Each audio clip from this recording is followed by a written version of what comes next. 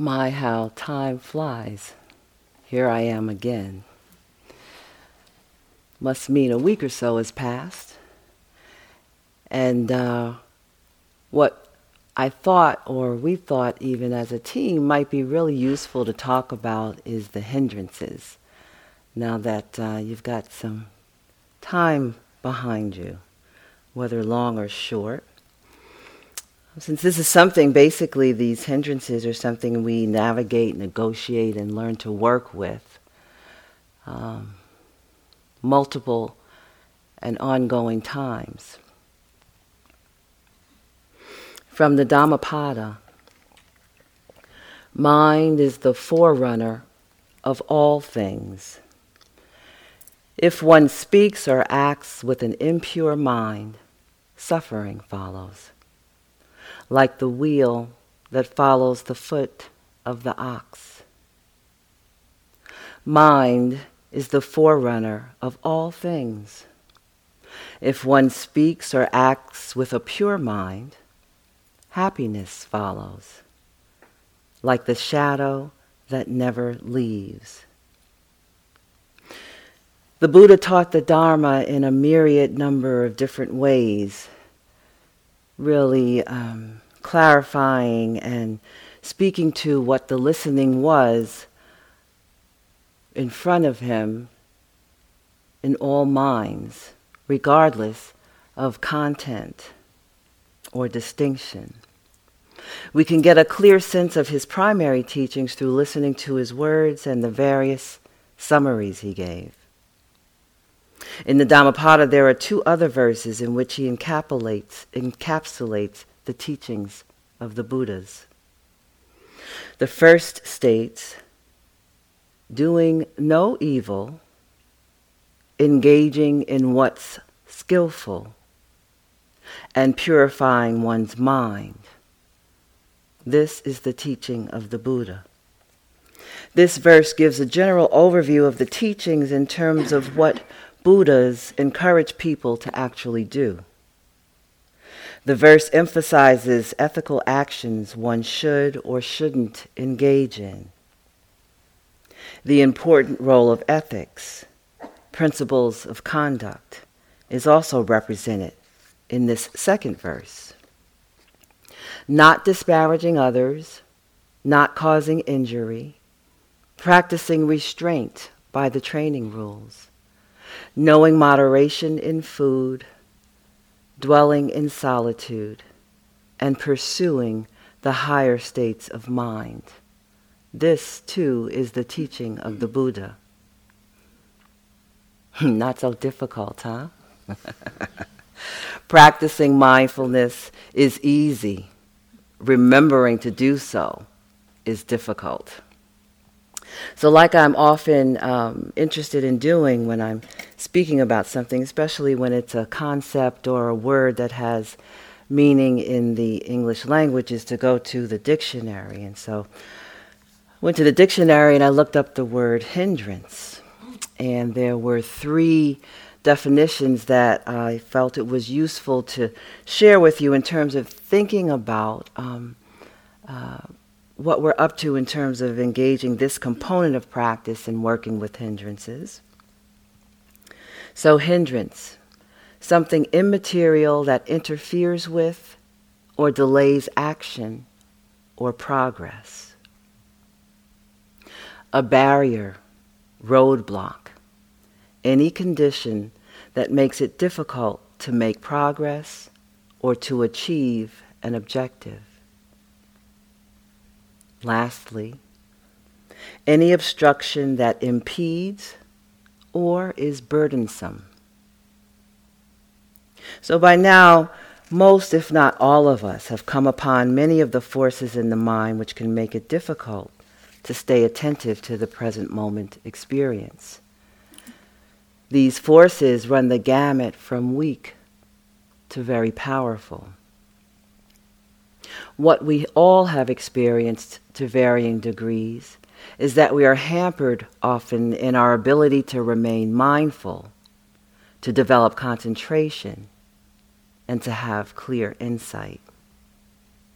Our attention is pulled in many directions other than where we wish it to land, and interferes with our effort to meditate, to be present. Even when we have the best of intentions to stay focused and present, these forces can propel us into states of preoccupation and distracted thinking. The good news is these forces and challenges offer an opportunity for the deepening of practice and skill as meditators, and are not bad distractions or personal failings. It is actually a part of the path of practice to be mindful of them. These forces can serve us by forming the basis for cultivating awareness and wisdom. It is a necessary progression of practice to investigate the forces of distraction and agitation with the utmost care and honor, for they lay before us the opportunity to break through the cloud of confusion and reactivity our minds frequently dwell in. We must understand their true nature and how they work, as it is much easier to find freedom from something when we know it thoroughly. In the Majjhima Nikaya, which is the middle-length discourses of the Buddha, translated by Bhikkhu Nanamoli and Bhikkhu Bodhi, it is said, a direct training in concentration is on the abandonment of the 5 hindrances. The 5 hindrances, sensual desire, ill will, sloth and torpor, restlessness, remorse and doubt, are the primary obstacles to meditative development, and their removal is therefore essential for the mind to be brought into a state of calm and unification. The primary obstacles. The primary obstacles. So as you engage in practice and find that our minds are landing on or in one of these states, to remember and have some joy about it, because that means you're in the business of taking care of business. Joseph Goldstein says in his book, One Dharma, consciousness is the knowing factor of the mind. Knowing does not refer to knowledge we acquire about something, like learning to drive a car or taking a course in chemistry, but rather to the immediate, direct cognizing of the object itself, knowing a sight, a sound, a thought. We may hear a sound and then think bird. The first moments of consciousness would be the knowing of the sound, followed by moments of knowing the thought.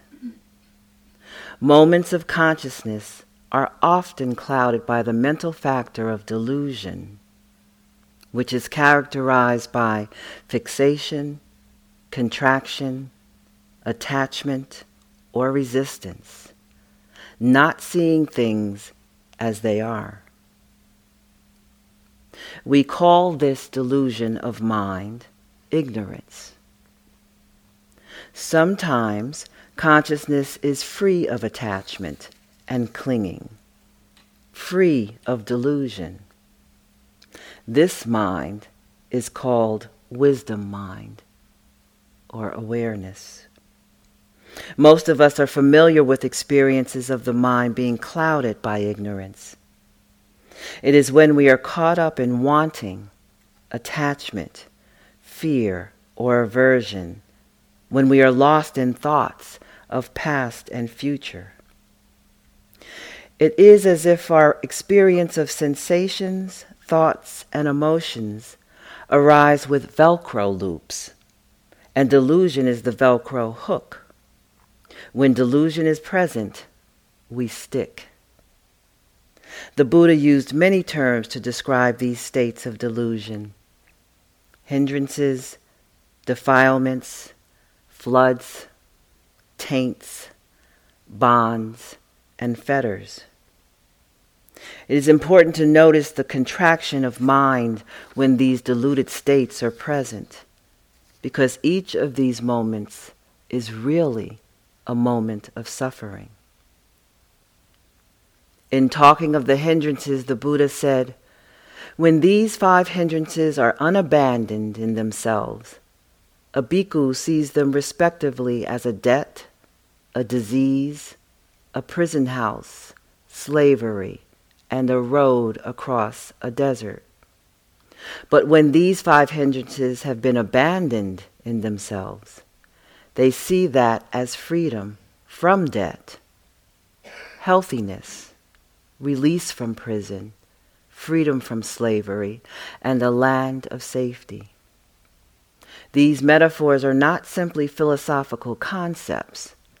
They actually reflect the feeling of the mind, contracted in ignorance or released in wisdom. Most probably at this point you've all heard this story on the night of the Buddha's awakening, how Mara, the Buddhist personification of temptation and distraction, comes to him time and time again in an attempt to undo the newly dawned freedom that the Buddha achieved. Each time Mara arrives, the Buddha simply says, "Mara, I see you," seeing clearly things as they are. After this happening time and time again, Mara relinquishes the notion that the Buddha will be turned around and leaves. Seeing Mara for the empty illusions and the deluded thoughts and perceptions was effective in bringing freedom from Mara, which is the same practice, the same understanding, the same activity that we engage with in relationship to working with the hindrances. Liberation through non-clinging. Live in the nowhere you come from, even though you have an address here. Rumi.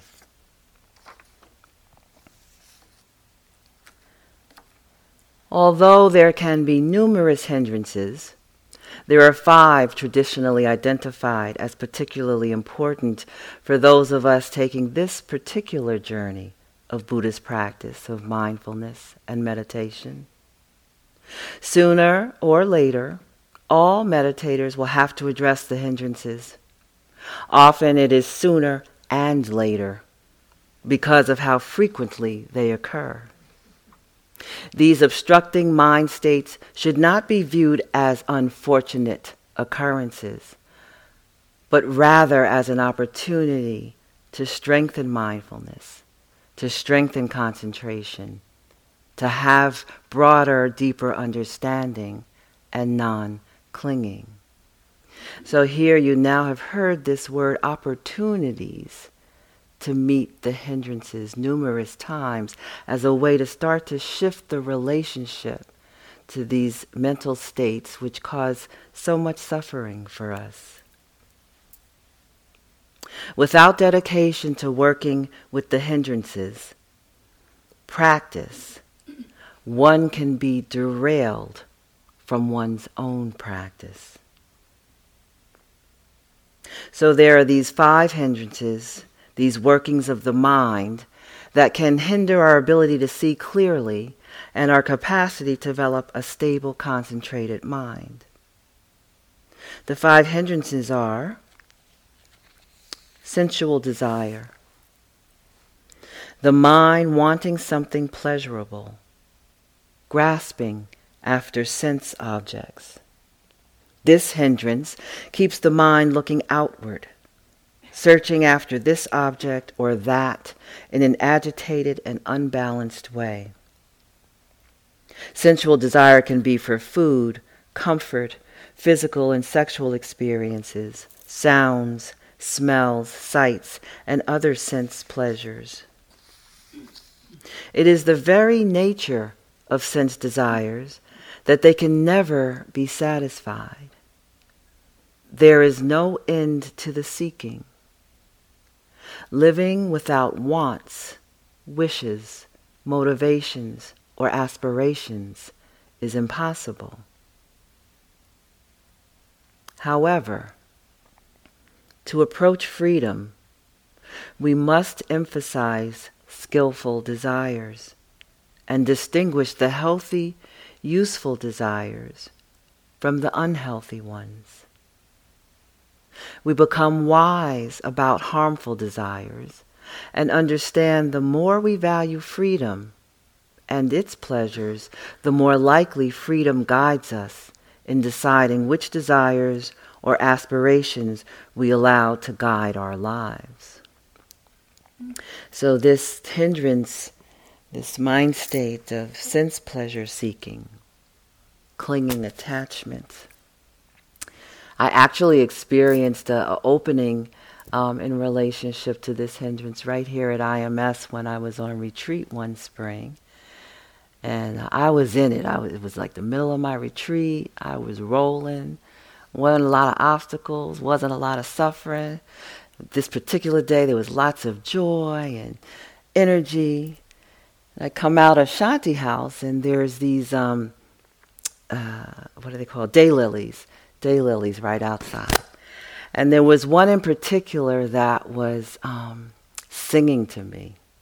And I was telling this to someone today when we had our meeting that the way I describe it was that this flower was at the pinnacle of its self-expression. It was magnificent. And I stood there and I'm communing with the flower and I'm like, my boundaries are expanding. And then the thought, oh, let me go and get my camera so I can take a picture of this exquisite flower so I can hold on to it. Took me no more than a minute, if that, to go get my camera, my phone. I came back, and in that minute, the flower had moved. It was still gorgeous, but it had moved beyond that self-expression of magnificence in that short time.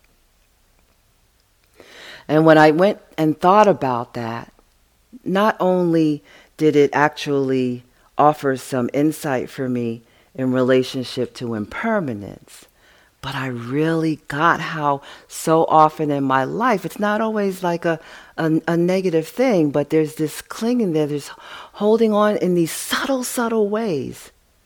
You know, sometimes it's easy for us to catch the big ways in which we're doing a disservice to ourselves and our hearts and minds. But it's these subtle ways, these nuances. I've been talking to a lot of you about this concept of, oh, I've been here a week now, like where's the juice? Where's the big bang? Where's the flashing lights like I talked about the other morning? But the actuality is that I've had many more insights, much more deepening of practice, just in bringing attention, awareness, and focus into the nuances of the small aspects of living. So that's my budding flower story. So then there's ill will or aversion.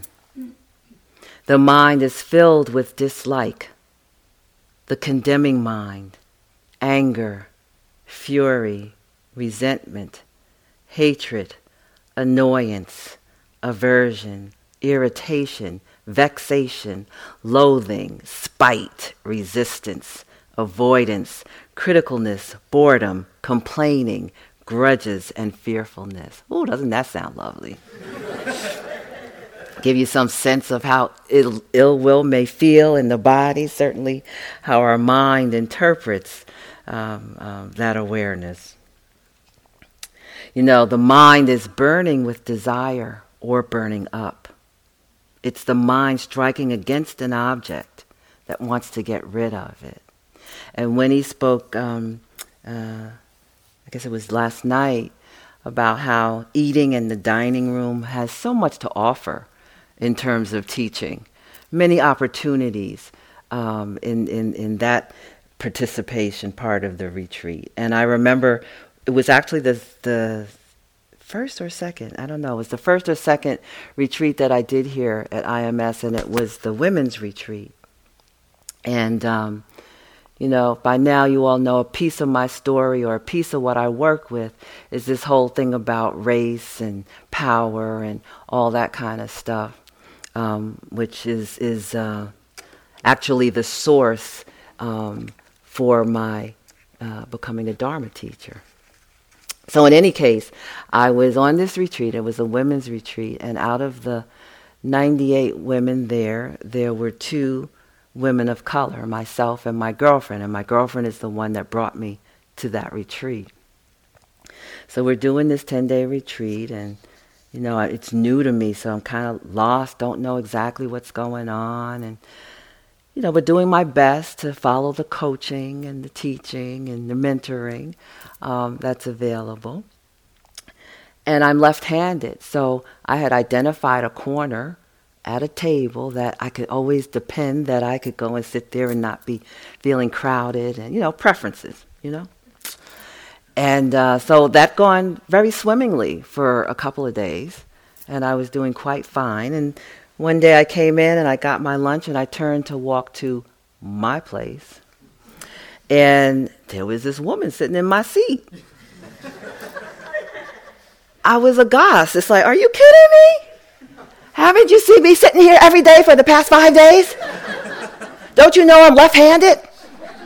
And the mind was just proliferating with all the, then I got into the race stuff, and I'm not going to share that with you all because that's past, no longer relevant. But I was running it for all it was worth. And actually came out of that experience with some real peace, after seeing that particular corridor. It wasn't just a path, corridor in my mind that been cultivated and developed and conditioned for, 30 years, I guess. With ill will, this requires a willingness to shift attention away from whatever we are hostile towards, and instead turn it towards the experience of ill will itself. So not the object, but the actual experience of ill will. It can be useful to be mindful of it in a non-judgmental and non-reactive way after you do your thing. Don't skip over that. You gotta feel your thing, because that's the source. That's always sourcing. So you want to we're aiming for non-judgment. We're aiming for acceptance. We're aiming for allowing. And we'll get there, and we pop in and out, but at some point it will become much more sustainable. But don't pass over the crap on your way, because then your foundation is going to be shaky. Examine the beliefs that underlie the ill will.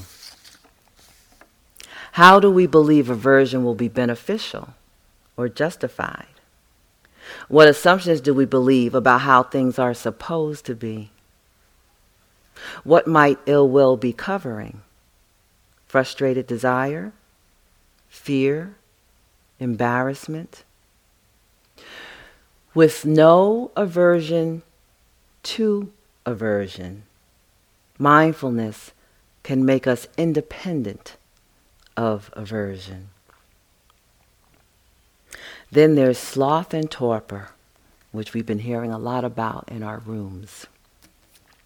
The mind is sleepy or too apathetic to see clearly, sluggish, laziness of mind, a mind that is heavy or dull. Sloth and torpor can arise from the absence, actually, of desire and aversion. The lack of stimulation that accompanies constant desire and aversion can be deflating and even depressing. Sloth and torpor are forces in the mind that drain vitality and limit effort. Sloth manifests as a physical absence of vitality. The body may be feeling heavy, lethargic, or weak. When this hindrance is strong, there is oftentimes not even enough mindfulness to know we have fallen into it.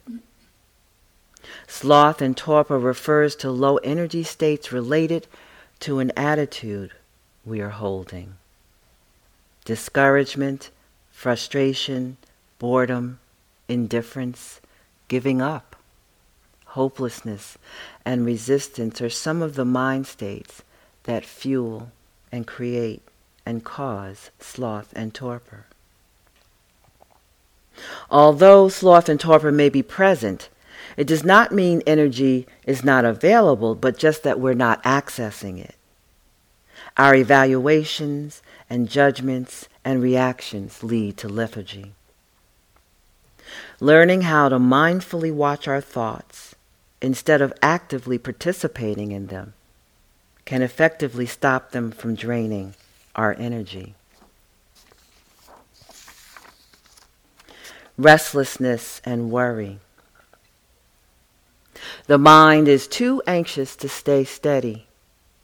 Regret, agitation, jumping from one object to another without any mindfulness. A state of over-excitement. What are the causes and conditions that give rise to restlessness? Well, some of them might look like watching too much TV, the internet, our phones. These all contribute to an increased sense of restlessness. The overstimulation of social media, not taking enough time to pause, the tyranny of time and overcommitment and overextension. Dissatisfaction, frustrated desire, and pent-up aversion are common causes of agitation. Being mindful of the cause is helpful, and not the agitation. When pain is the cause of the restlessness, whether it be physical, emotional, or psychological, it should be addressed. We don't want to try to not pay attention to that. When thinking is a big part of restlessness, it can be useful to relax the thinking muscle. Okay, so my last IMS story. I've retreated a lot here, so most of my story, like a lot of the old school teachers tell you a lot of stories about Asia. Well, I got a lot of stories about IMS. This was where I developed the practice. So it was actually maybe only about 3 or 4 years ago. It was towards the end of my teacher training, so I was beginning to assist more and more. And so I was here at a retreat assisting, and the coordinating teacher was Larry Yang. And Larry was very supportive and instrumental of my growth as a yogi and as a teacher. And so he gave me the assignment of doing instruction the next morning. And I was like, okay, here it is. Got that, Dawn? Here it is. I was like, okay, I've been moving towards this. I've been working towards this. I'm going to get myself together and do these instructions. And about 11 o'clock that evening, the panic started to arise.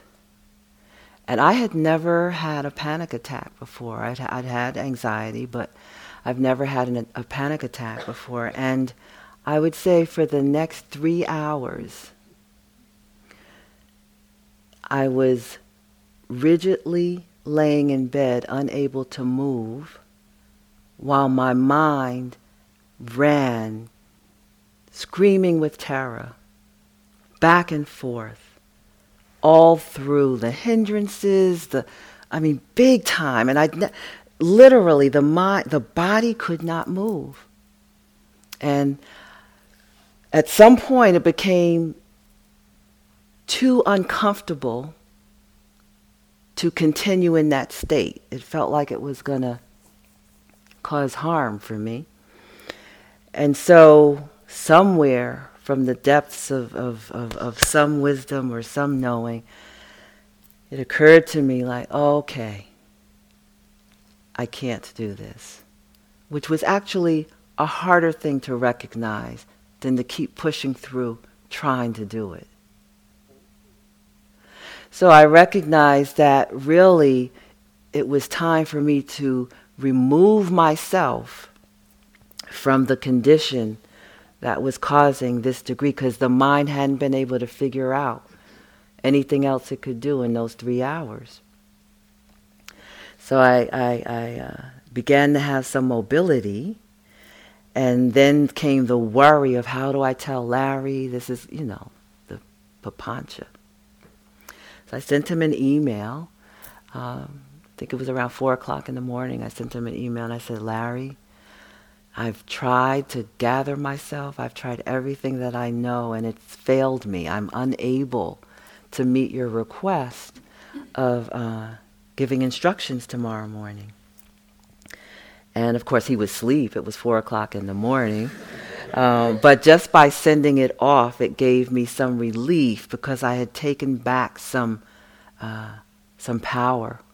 I was out of the mix of the suffering that my mind was causing me. And I just kind of laid there and worked with relaxing and breathing and getting the physical operating again. And then he called me about 6 o'clock in the morning, and basically he said, so welcome to the club. You had this experience where you can no longer turn away from the knowing of suffering that gets caused by the mind. This in no way reflects your intelligence, your capacities, or your abilities.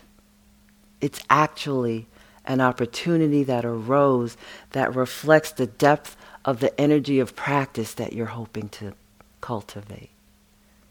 Very, very kind man in his response. And was able to do the instructions the next day. Yeah, so sometimes it's big like that and in your face, and sometimes it's subtle like the flower.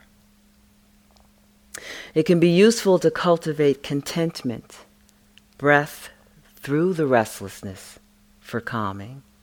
Releasing tension or constriction in breathing can be relaxing. The more attention given to breathing, the less attention is available to fuel restlessness and worry. It's also important to have enough exercise, sleep, good nutrition, because lack thereof can also encourage restlessness. And then lastly, although it's not linear by any means, is doubt. Skeptical doubt. A lack of faith that you can stay mindful of what is true and to act skillfully. So of course you recognize that in the story that I just told, it was a hindrance attack. Like all 5 of them were on me. You got it, right? And sometimes it shows up like that. Sometimes it's just 1, maybe 2. And doubt tends to travel quite a bit with all of them. Like, there's some partnership going on there. Doubt freezes the mind and undercuts our ability to cope with all the other hindrances. What am I doing here? Why did I come? I can't do it. It's too hard. Doubt distances us from the present moment, so bringing mindfulness can be helpful in shifting from doubt. Although there are 7 factors included in the 5 hindrances, 4 are always paired. Gil Fronsdale suggests that one explanation for this is that the paired items represent closely related physical and mental factors. The first 2 hindrances are related by being opposite qualities, desire and ill will. They are both forms of wanting, although opposite sides of the same coin. Desire seeks to have something, whereas ill will wants to push something away. In a similar way, the third and fourth hindrances are related by being opposite qualities. They both relate to or involve levels of energy or vitality. Sloth and torpor are low energy states, while restlessness and worry are high energy states. The fifth hindrance, doubt, is not specifically connected to any of the others, however, is often entwined with any combination of the other hindrances and can and does cast its influence in many ways. When the hindrances are strong, we lose our ability to see clearly. These hindrances cloud our mind and prevent us from knowing the cause of our suffering. The hindrances are not only present in meditation, but actually permeate our daily lives to varying degrees and can cast a powerful influence. The Buddha taught that our minds are usually clouded with one or more of the hindrances, but because this is such a normal experience, we hardly notice it. He also said that the mind's natural state is clear, luminous, and free of any hindrances. Mindfulness practice returns the mind to this free state. When the mind is not obscured by hindrances, attachment doesn't arise, and your mind is willing and able to be with what is. You are not caught in wanting anything, wanting to become anything, or wanting to get rid of anything. Although it is probable that this state has shown up many times in your life, if you are unaware and not mindful when it is occurring, the impact is minimal because you don't know what's going on. You're just suffering. In those moments in which your mind is free from hindrances, you are not in a reactive state. You are seeing things more clearly and have access to intuitive wisdom. When we practice and repeat the process of examination over and over, with this practice, through the years, all types of desire gradually have less impact on our sense of well-being. We become less and less defined by our desires. They simply come and go. Some desires we respond to. Those desires we do not respond to may persist as a presence in our mind, but they don't take over the mind, pull us into a contracted state, put us in a bad mood, or spoil our attitude towards life. Strong addiction to sense pleasure or ill will can cause us humans to do things and make choices we regret for decades or even a lifetime. Actions motivated by the hindrances can be detrimental to ourselves, to others, and even to whole societies. This lack of clarity can cause us to misunderstand which thoughts, words, and actions are harmful and which are beneficial. With its false promise of gratification, strong sensual desire can blind us to the consequences of the inappropriate pursuit of pleasure. The pressure of ill will may cause us to act before reflecting carefully on the consequences. This is why Buddhist teachings strongly encourage people not to make decisions while under the influence of a hindrance. If we purify the mind of the hindrances, then the mind is no longer stiff and rigid. It becomes fluid, wieldy, and can be shaped into something beautiful. The hindrances can also be seen as strategies we use when we are challenged or uncomfortable. How do we deal with these difficult mind states that obstruct us on our journey on this path? Recognize them, most essentially. Recognize them, see them clearly in each moment. That recognition is the most powerful, effective way of overcoming them. Recognition leads to mindfulness. Mindfulness means not clinging, not condemning, and not identifying with the object. Mindfulness is the most effective way of dealing with the hindrances. Remember, all the hindrances are impermanent mental factors. They arise and they pass away like clouds in the sky. However, when caught in the web of not seeing, we believe they are fixed and permanent. If we are mindful of them when they arise and do not react or identify with them, they pass through the mind without creating any disturbance. One of the useful tools that I have is a little ditty. This is for my girlfriend.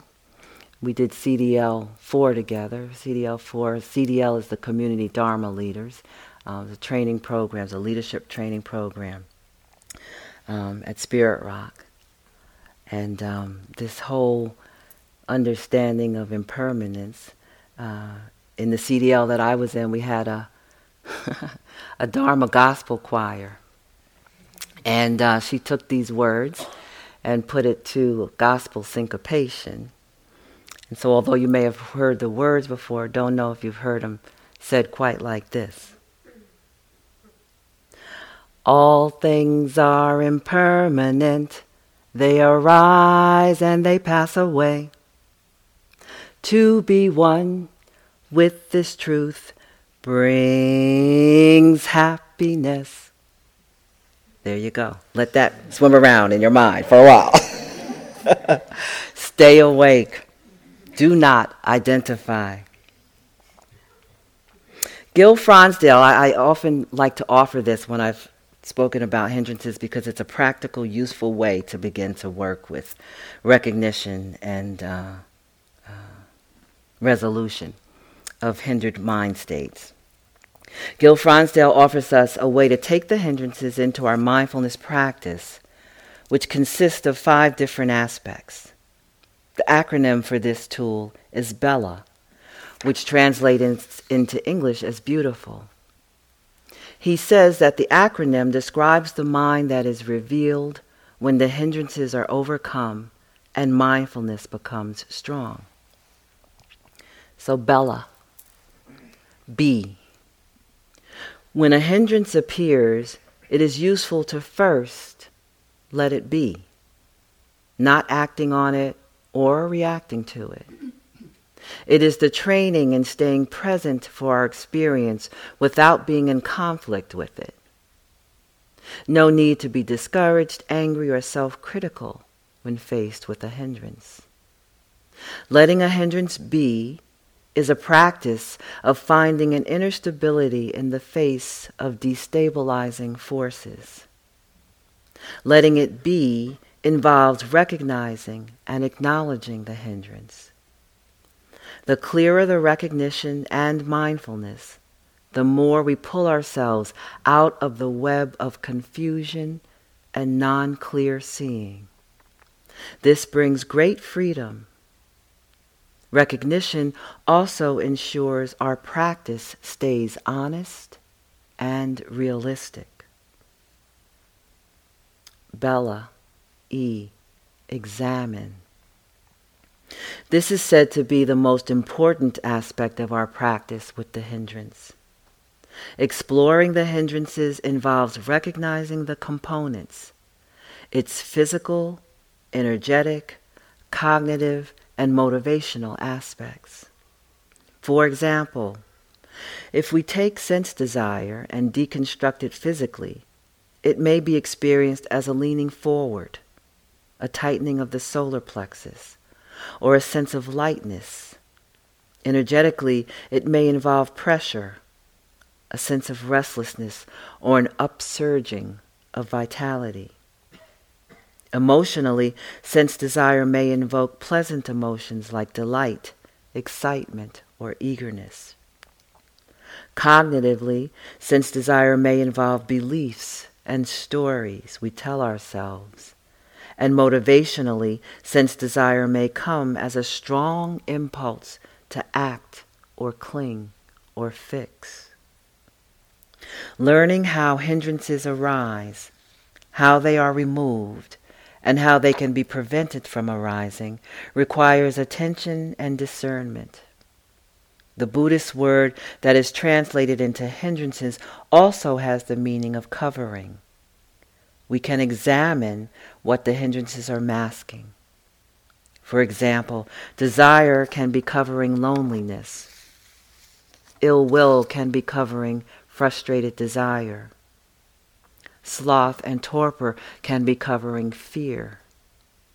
Restlessness and worry can be covering wanting and approval. And doubt can be covering a reluctance to commit.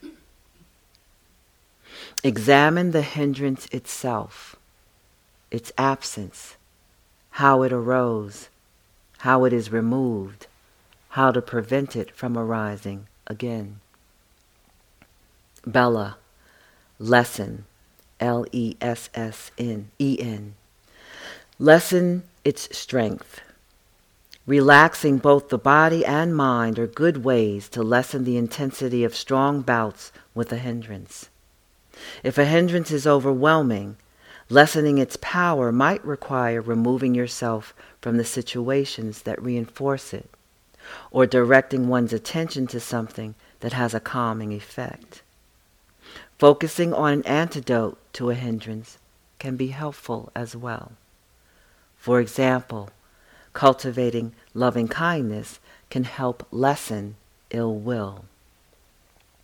Bella, second L, let go. Once we understand a hindrance, it can be appropriate to let go of it. For example, letting go of the thinking that perpetuates the hindrance. This ability to let go of the hindrance increases with practice. Letting go is like a muscle which grows stronger with practice and time, like a gym for the mind. Bella, appreciate. When a hindrance is no longer present, it is useful to take time to experience its absence, to be mindful and present without being hijacked by a hindrance is a joy. Relief that arises when the mind is free of hindrances is a delight. Unhindered attention is a treasure. Bella, be, examine, lessen, let go, appreciate.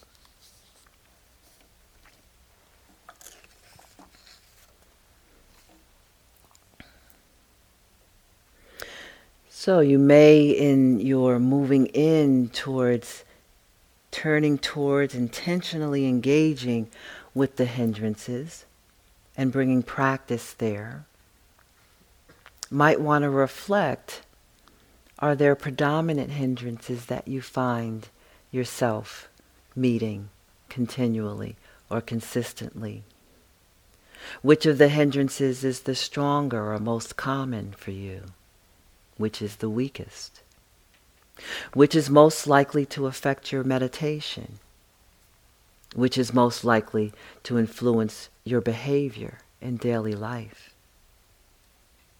In meditation and life, which occasions do the hindrances arise in you? What are the common conditions for their arising? What external circumstances elicit the hindrances?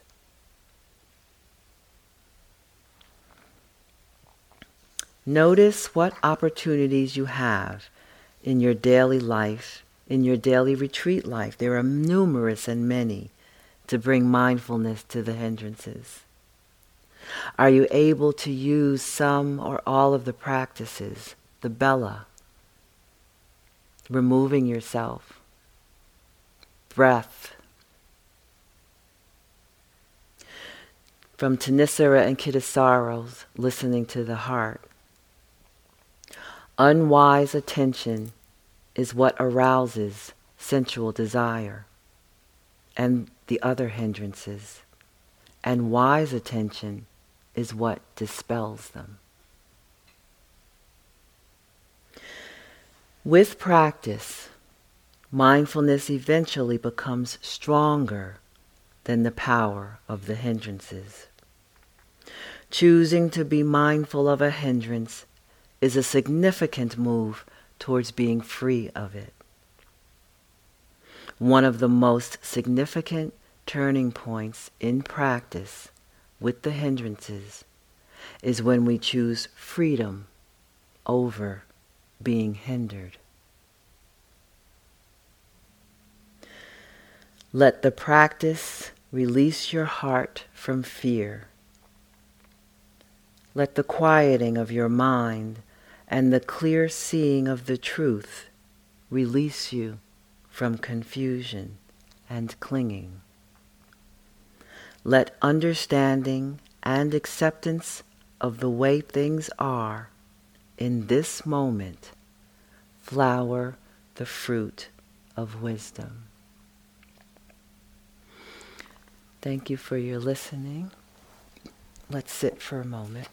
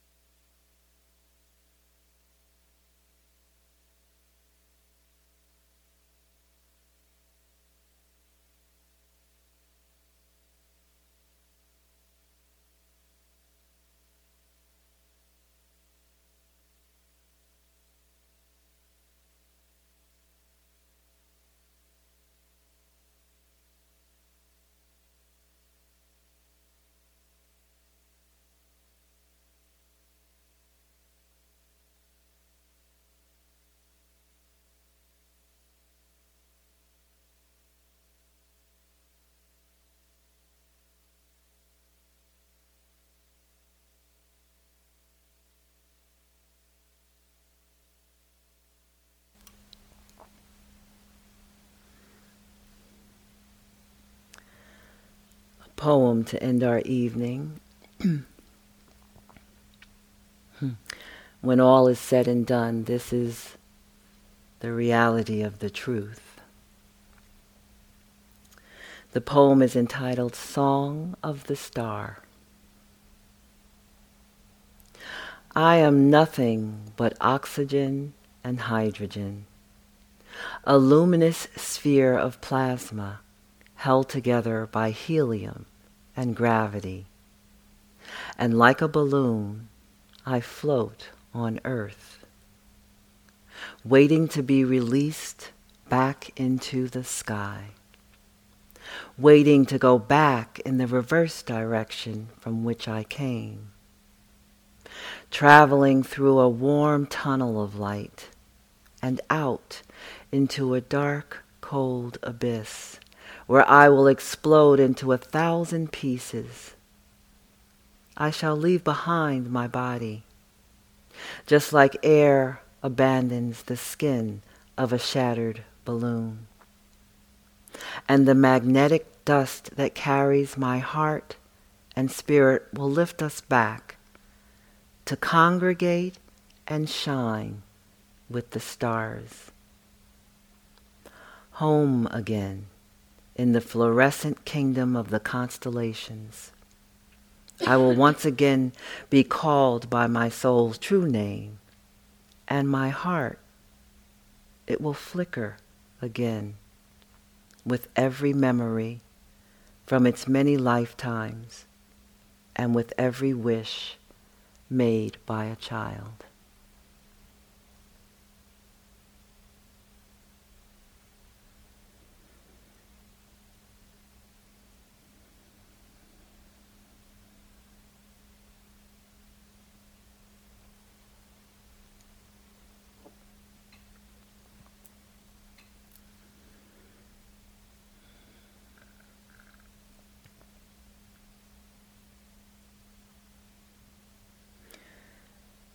May all beings have ease. May all beings know the experience of leaning into grace, even as difficulties and challenges come our way. May all beings have health. May all beings be free.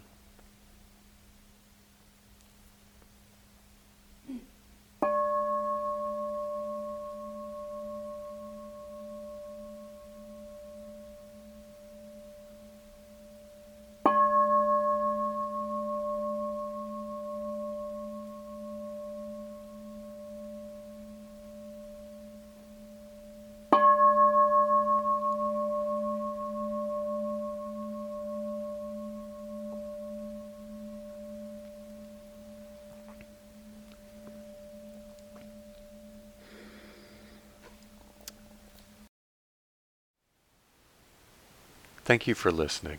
To learn how you can support the teachers and Dharma Seed, please visit dharmaseed.org/donate.